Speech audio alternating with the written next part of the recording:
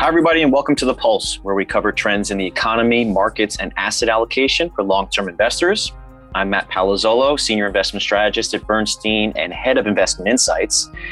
And I'm excited today to be joined by our co-heads of investment strategy, Alex Shaloff and Beata Kerr. And the three of us are going to discuss our latest perspectives now that the first quarter of 2021 is in the books. So Alex and Beata, welcome back to the show. Thanks for having us, Matt. Always great to be here. Well, good. Let's take a look at the markets. We're 3 months into 2021. It's been a pretty good quarter for stocks, a pretty good year so far. Stocks were up on a global basis around 5%. Not so much for fixed income. Bonds were down in the first quarter, mid-single digits, as interest rates started to rise. So Beata, why don't we start with you? You've obviously had a number of questions from clients. You're providing advice. What were you saying? What were the themes that you were relaying over the first 3 months of this year? Well, first of all, it's not just me. It's everybody here that's recording and our team of advisors and investment strategists around the country and all of our discussions with clients. I would be remiss if we just focus on the first quarter, because we have to look back and say, what's our actual investing experience? Last year was an extraordinary year. And Matt, the last time the three of us got together here on the Pulse was last calendar year. So it was a crazy year. And the year ended up being very strong from a return perspective. So the first thing I'd say is the importance of advice and sticking with asset allocation, staying invested in the markets overall, despite, I'd say, a very natural human tendency to not do that, especially in the first quarter of last year. So a lot of our conversations over the last 12 months and continuing conversations in this quarter have not surprisingly been COVID related. What's the market response? What's the economic response? I'm sure all of our listeners know, we talked about the possibility of a vaccine rollout in the back half of last year. And that was a controversial statement when we talked about it. Maybe we were more optimistic than others. And that led to more optimism for both the economy and markets. That's certainly true. That played out in the first quarter with the returns I talked about. It certainly led us as an organization to upgrade our expectations for 2021 and into 2022. So we are more optimistic now than even we were 3 months ago. And just to be more specific and to quantify, we've upgraded our GDP expectations for the United States to 6.5% for 2021. That's up from 3.5%, which is what we thought just at the end of 2020. So just 3 months ago. On a global basis, we've also upgraded our expectations. And a lot of that is exactly what you said, Beata. It's because the COVID situation or backdrop has gotten a lot better, but also because fiscal stimulus is being pushed through. We still have monetary policy accommodation. So there is a very conducive backdrop from an economic standpoint, which is then being manifested in not only us, but all of Wall Street, upgrading their expectations for 2021. Now, that's the bull case. And I think we shouldn't just talk about the bull case, because the counterpoint or one of the manifestations of that economic outlook is that interest rates have moved up. So Alex, maybe over to you. Rates have moved up a lot, and that might be part of the concern that some investors have expressed to us over the last couple of months. That's right, man. If it's not one thing, it's another. Right. If the market's not cratering, then it's growing too quickly and we have too much strength. But you're right. It's really since I call it Vaccine Monday, last November, when Pfizer came out on a Monday morning and announced that they had a vaccine with very high efficacy rates. And then the following Monday, Moderna had a similar announcement. And ever since then, rates have really started to move. And we went from less than 1%, well, basically doubling up to where we sit today, 160 neighborhood. And that has created some tension. It's caused some people to get nervous around fixed income and the potential for further volatility there. But it's also caused kind of a cross current in the equity market where companies that have been performing spectacularly well from the growth perspective, all of a sudden their future stream of cash flows didn't look as interesting with a higher discount rate than companies that had stress and controversy around them, otherwise known as value companies that had strong balance sheets and good current cash flow, maybe didn't have the long-term growth prospects of some of the high flyers. But we saw a really interesting rotation that's been playing out really the last 6 months, where companies that had stocks, I should say, that had been performing very well, certainly in COVID and even before, on the back of very low interest rates, they started to wobble.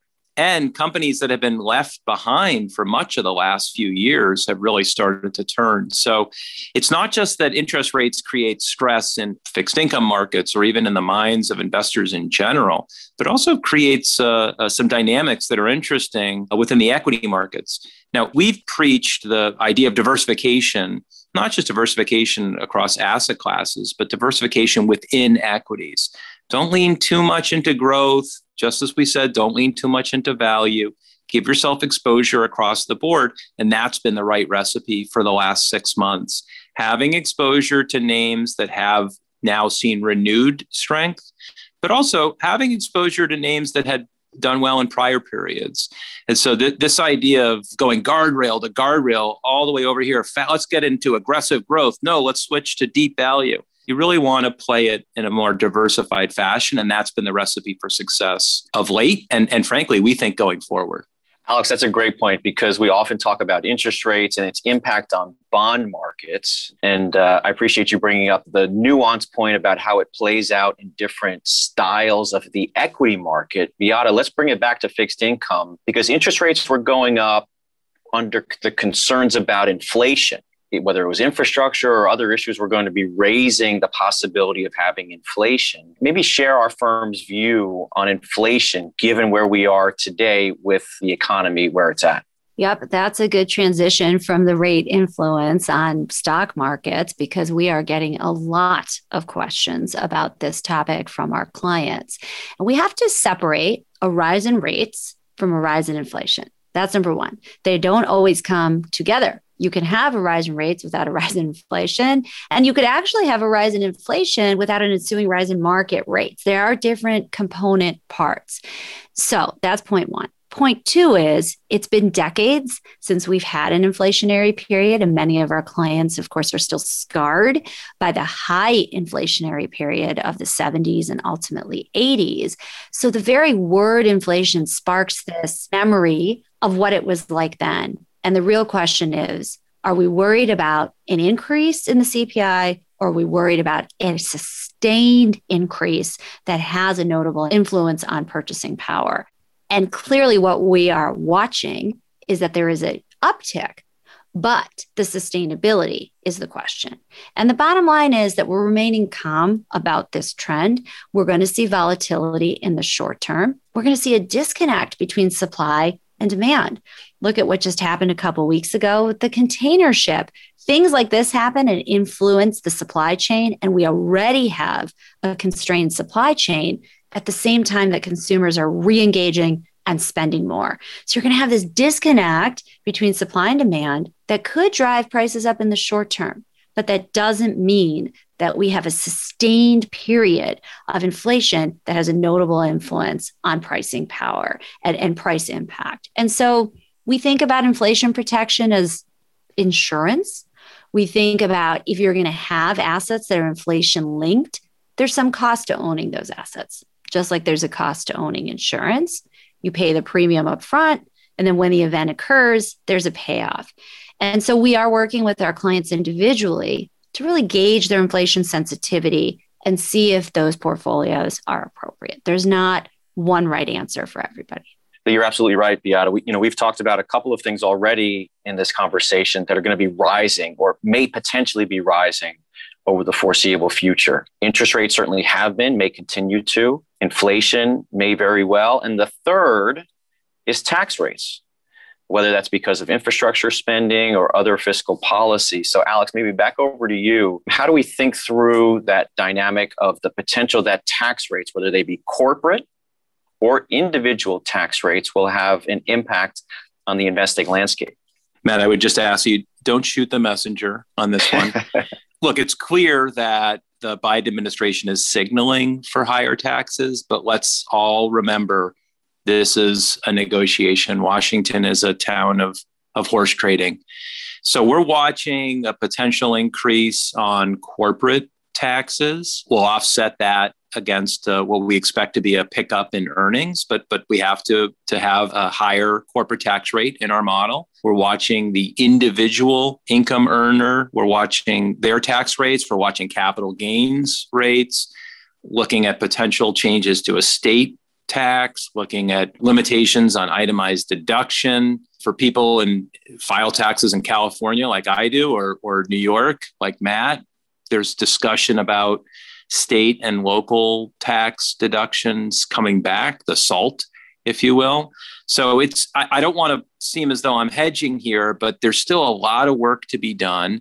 And if you think about why this current administration is pushing the higher tax rate, it's because there will be spending that we've already done to keep the economy afloat during COVID, and spending on the other side of COVID to ensure that the labor market recovers, to ensure that the small business environment is friendly, to ensure that our economy is on solid footing. And that, I think we can all agree, that's going to take a little bit more, maybe a lot more support from here on out. So you've got to balance it. People hear higher taxes and it's a negative, yes, but the taxes are supporting, in this case, directly supporting a higher spend level that we would argue the economy still needs. And in a lot of different ways, you'll tax what will be, for corporations, a higher stream of earnings. So there's a give and take here. Gosh, we've only been talking for a few minutes now, and we've already covered so much ground in different areas, whether it's tax rates going up, infrastructure, inflation, interest rates, GDP forecasts. I think all of that has manifested itself so far this year, in just 3 months, in the dispersion within the market. Whether you look at this sector versus that, there's a lot of differentials, which tends to be, Alex, I know you've had conversations with our portfolio managers, tends to be fertile ground for active portfolio managers to utilize their research. Yeah, that's right. I think one of the things that our portfolio managers from across the industry have pointed to over the last number of years has been low interest rates. Low interest rates, historically low interest rates, masks, hides, allows some bad companies to make it through. Higher interest rates, higher cost of debt, higher discount rates. That is a key component of separating the good from the bad and having the stock prices accompany it. So look, we're not, popping champagne bottles at this point, but it's a much more attractive environment for us on the stock picking side today. And you're seeing that already play out this year. And this could be a multi-year type of cycle. If interest rates move consistently higher, if you start to get separation between the good and the bad, I don't want to make a promissory statement, but we're in the early innings of what could be a real change in tenor in the equity market. Yeah, markets always move in cycles. Who knows? Maybe this is a cycle or rotation that has begun to then reward investors that utilize research. I want to come back to the COVID backdrop. We spent a lot of time over the last year having conversations about COVID, what our conversations with analysts, with portfolio managers were looking like, what their conclusions were. Beata, you spent a lot of time over the last year talking to our pharmaceutical analysts. What's the latest in terms of the facts on the ground that we're seeing as we view the world through our investment lens related to COVID and the vaccine? Yeah, I want to go there. But before I go there, I have to jump back in on the SALT taxes, because I know that, Chicago, Illinois is like the second city. And on the coast, we forget that we're over here paying taxes too. But that SALT deduction and property taxes in Illinois actually made a very big difference as well. So it's not just California and New York. I'm just making sure we're representing in the middle of the country every time we talk about taxes, that we don't get left out, because we pay our fair share here too. Okay, back to COVID, on the vaccine progress and on the COVID case count. Okay, so here are some of the facts that are really quite stark. When we had our 2021 webinar back in January, I looked this number up, the 7-day average of cases in the US at that point was tracking at 250,000. So now we are recording this just about 3 months later. That same average is 50,000. We're talking about an 80% decline. So that's real progress. That progress doesn't happen without vaccines. And, touched there a few weeks ago. And I want to note that, yes, right now it's been slowly ticking up since then. We are seeing the variants, and I've been describing it as really vaccines versus variants. And time will tell where we end up. The variants aren't going away, but we are optimistic moving forward. We expected that rise from those contagious variants, so that's not surprising. And actually, the uptick has not been quite as bad as we were expecting. Also, I would say that we put out an estimate back in December of 200 million people being vaccinated by May. And that was early and controversial and felt like an enormous amount at that point. And we're recording this April 13th. We could be there very shortly, right? We could be there in a week. So we're actually going to be ahead of that estimate. So bottom line is, we think case counts actually peak a few weeks from here and continue to fall thereafter. And how low they go will depend on the final percentage of adults who are willing to get vaccinated. So it's no longer the question of, is the vaccine available? It's who wants the jab in the arm. And then what happens with vaccinating those under 18? We've all seen that the recent uptick in cases is actually being driven by kids more than anything. And then, of course, how well vaccine programs go around the world, because that'll be the next challenge. That the US is doing very well in terms of vaccination, but what happens to the globe? And then how does vaccine distribution abroad really impact what happens back here? It's amazing how the narrative just shifts so quickly, whether it's concerns about distribution, right? We were all having those conversations 3-4 weeks ago, and the inability of whomever was responsible to get the vaccine out to the locations. That's no longer the case. We're doing 3 million vaccinations a day in the United States, and that number is only climbing. Certainly, this is a fluid situation, has been for quite some time. But we have to also recognize and admit that there's going to be some scarring for some time, and in particular in the labor market. There's going to be scarring. We've got still people that are out of work today versus the period of time just before the pandemic hit. And so we have to be conscious of them. So Alex, maybe add some quantification to that issue around scarring, and in particular for those that are out of work.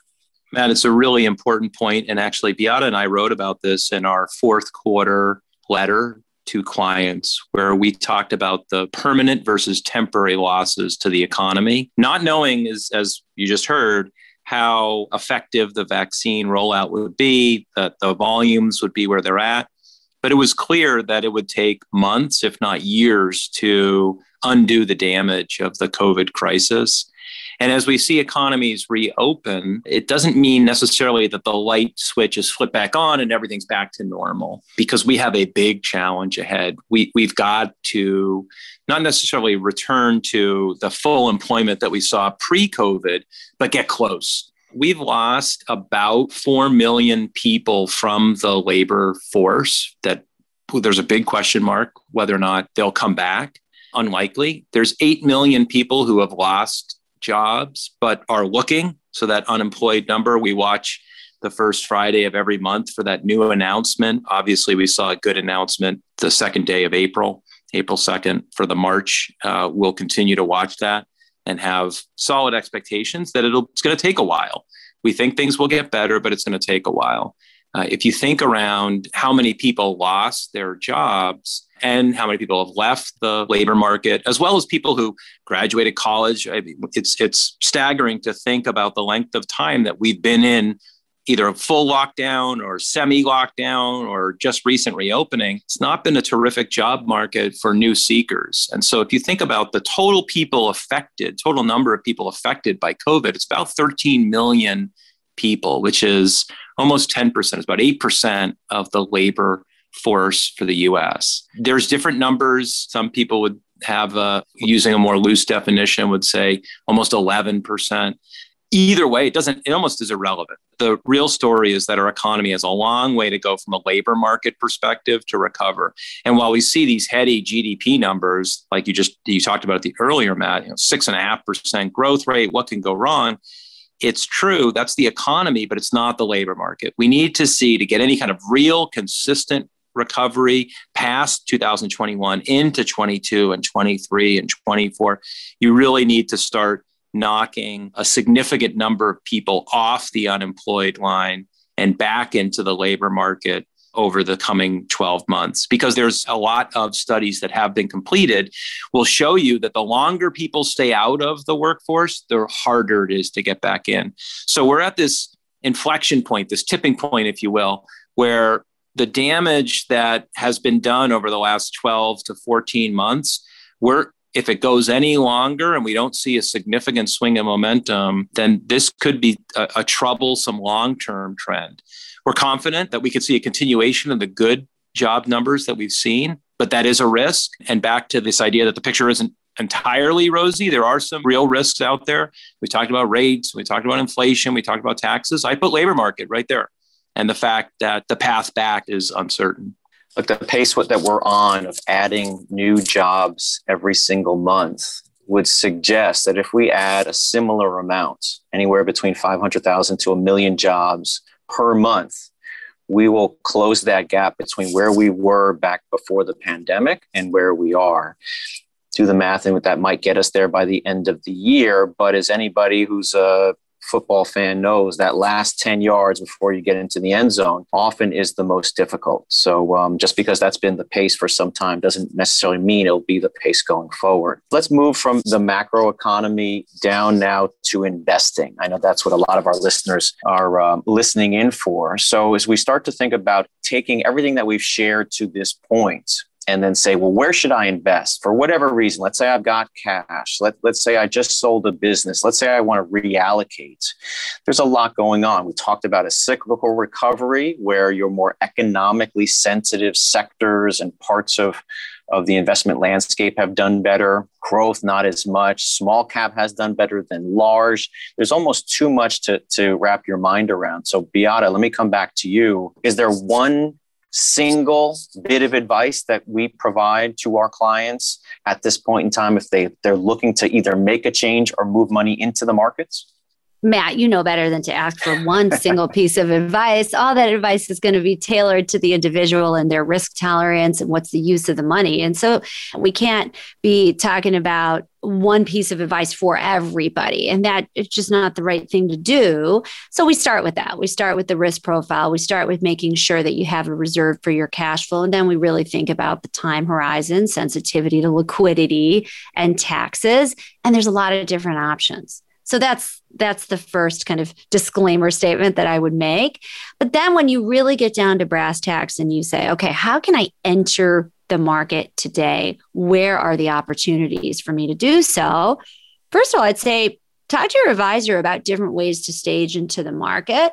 Defined outcome ETFs is something that we've recently added to our platform and can provide interesting ways to get into the market with some downside protection.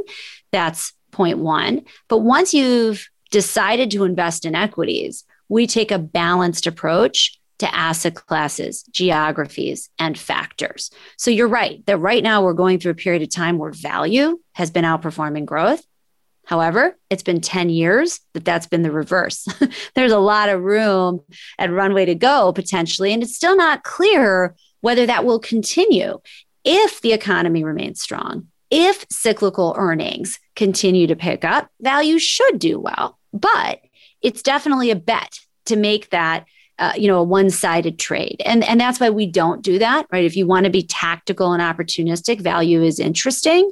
But if you want to be more balanced, we would absolutely continue to recommend exposure to both value and growth and yield and momentum strategies and low volatility strategies. And that's what we do in our core equity exposures for clients. And then I would be remiss if I didn't comment on sticking with our conviction as global equity investors. So look, we're recording this at a time where we know that Europe has stumbled in terms of its vaccination rollout. It is far behind the US. That doesn't mean it's not an interesting place to invest. Abroad is full of companies that are actually global exporters. So the better that we do in the US, the more there's opportunity for companies that are headquartered abroad.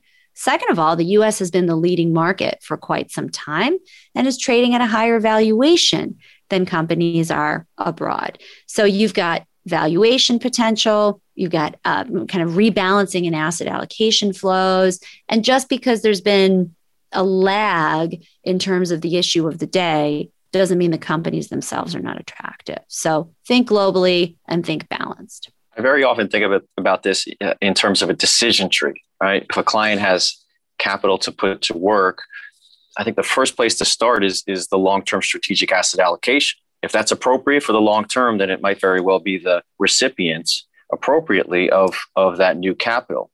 If not there, then let's look at other areas. And so then when you start to get into the decisions that Beata is making about opportunistic and tactical and value versus growth and stocks versus bonds. But there's certainly much, much more than the publicly traded stock and bond markets. Those are certainly the two main pillars inside of anybody's asset allocation, but we've been advocating for some time to go beyond those two pillars, maybe add a third pillar in the private markets. So Alex, you've done a lot of work in that area over the last few years. Are there opportunities today that our listeners should be considering in the private markets? I think so, Matt. I think if you look at what's gone on in the public markets, the support provided by the government, the news of vaccines, all of this has been positive for the last 12 months. The returns of public equities and public bonds have just been terrific.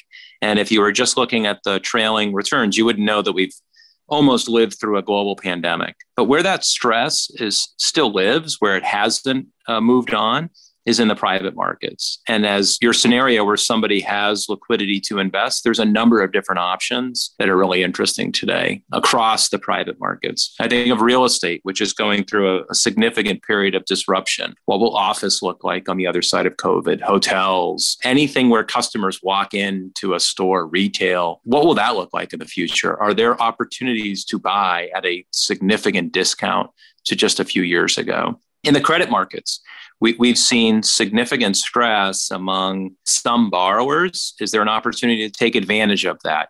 As a lender, can you generate a better return than you could in a normal environment because of the recent stress of COVID? I think that's in corporate credit. That's in real estate credit, really across the spectrum. And then in a big part of the private markets is private equity. And you're seeing tremendous growth of technology companies that have niche offering that's interesting to larger publicly traded companies that would come into this market as strategic buyers. And because the publicly traded company stock has appreciated so much, the CEOs and the acquisition teams of those companies are using their stock as appreciated currency to do deals. And so private equity is really interesting today. So really across the private markets, I think that there's tremendous opportunity, but also just outside of traditional stocks and bonds, areas like hedge funds, for example, where you can short different stocks that you think or areas of the market that you think are overvalued or ripe for a pullback. That gives investors some confidence that even at these elevated valuations, there's a margin of safety, if you will, to invest into the markets when you have short positions on that could be protective if markets were to turn hostile. So there's a number of different really interesting investment ideas across the private markets. Some kind of are hybrid, public-private, like hedge funds, where the underlying securities are public, but the vehicle itself may be private. But I would just encourage everyone to be open to private market ideas, because that's a market that shows. Beata talked about expensive stocks, and this is an area where there's some cheapness. And in the US, cheapness is hard to find, and it does exist in the private markets. Yeah, again, we touched on this briefly, but our expectations for the publicly traded stock and bond markets are more modest than they have been over the last decade. And so for that reason, investors should look elsewhere, just like the largest and the most sophisticated investors, the endowment funds, the sovereign wealth funds, look elsewhere. They don't just own stocks and bonds, they own other things. And so the high net worth investor or the organizations that they're linked to should also be doing the same, particularly now with the expectations that we have for returns. We're going to have to wrap it up pretty soon, guys. I got time for one more question. So maybe it'll just be a real big open-ended question. What is it that you're watching in particular for the rest of 2021?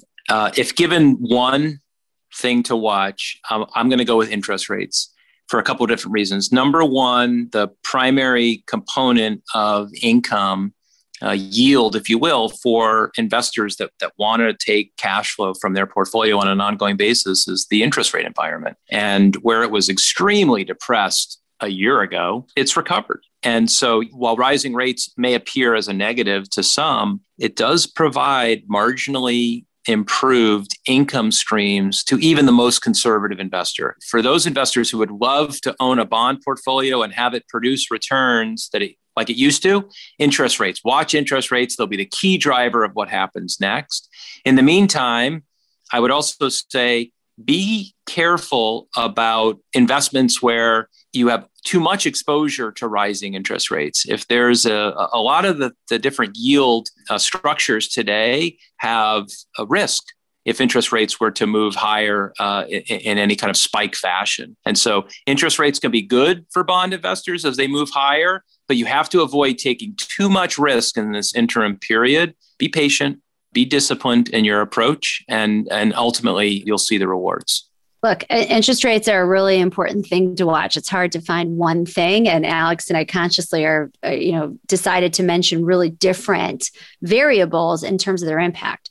So I'm going to say this is not the one thing that matters the most to the markets. But since I talked a lot about our core strategies in equities and stock selection, I'm going to put my one thing out there as the influence of the individual investor in terms of market volume and how that results in a change in valuations.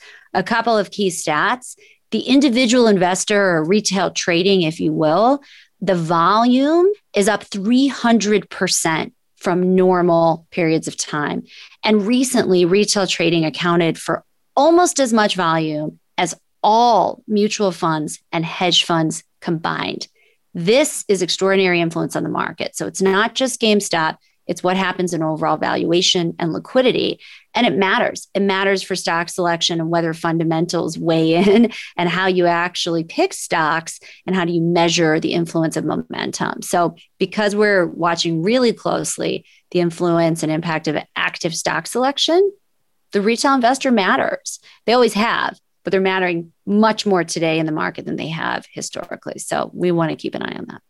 Those are good ones, definitely. I'm going to take moderator's privilege. I'm going to cheat a little bit. I'm going to provide two. The first one is geopolitics. Geopolitics has been off the front page of the investment newspapers for some time now, a couple of months. And that's an aberration from the last 10 years. And so I can't think that this lasts too long. And I don't know what ultimately the geopolitical issue will be, but I know for sure that investors have anxiety around it. And so at some point, geopolitics moves back to the front page. We have some volatility in the markets, and we'll have to protect and watch how that all plays out. The second one is I think the consensus, the broadly held consensus across Wall Street is very similar to the outlook that we laid out. We are cautiously optimistic. We're seeing an improvement in the economy. We're seeing cases come down. Many on the street are saying the same thing. And that might seem like a good thing because we all believe that it's getting better, but it also can be viewed as somewhat of a bad thing because we're all of the same view. And if anything happens to interrupt that outlook, then we all kind of move to the other side of the boat and you have some volatility. So consensus being as widely held as it is today is also a risk factor that we're going to be watching closely throughout 2021. On behalf of our listeners, thank you for joining us once again. So Beata, Alex, we appreciate your time. Thanks, Matt. Always great to sit down with you.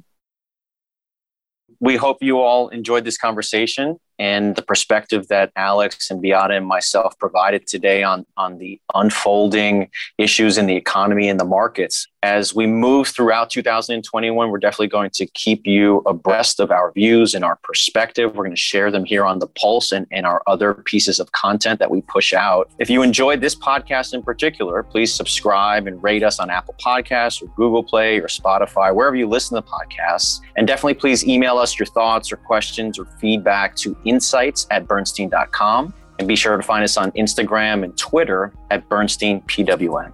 So until next time, thanks a lot and be well. Bernstein, making money meaningful for individuals, families, and foundations for over 50 years. Visit us at Bernstein.com.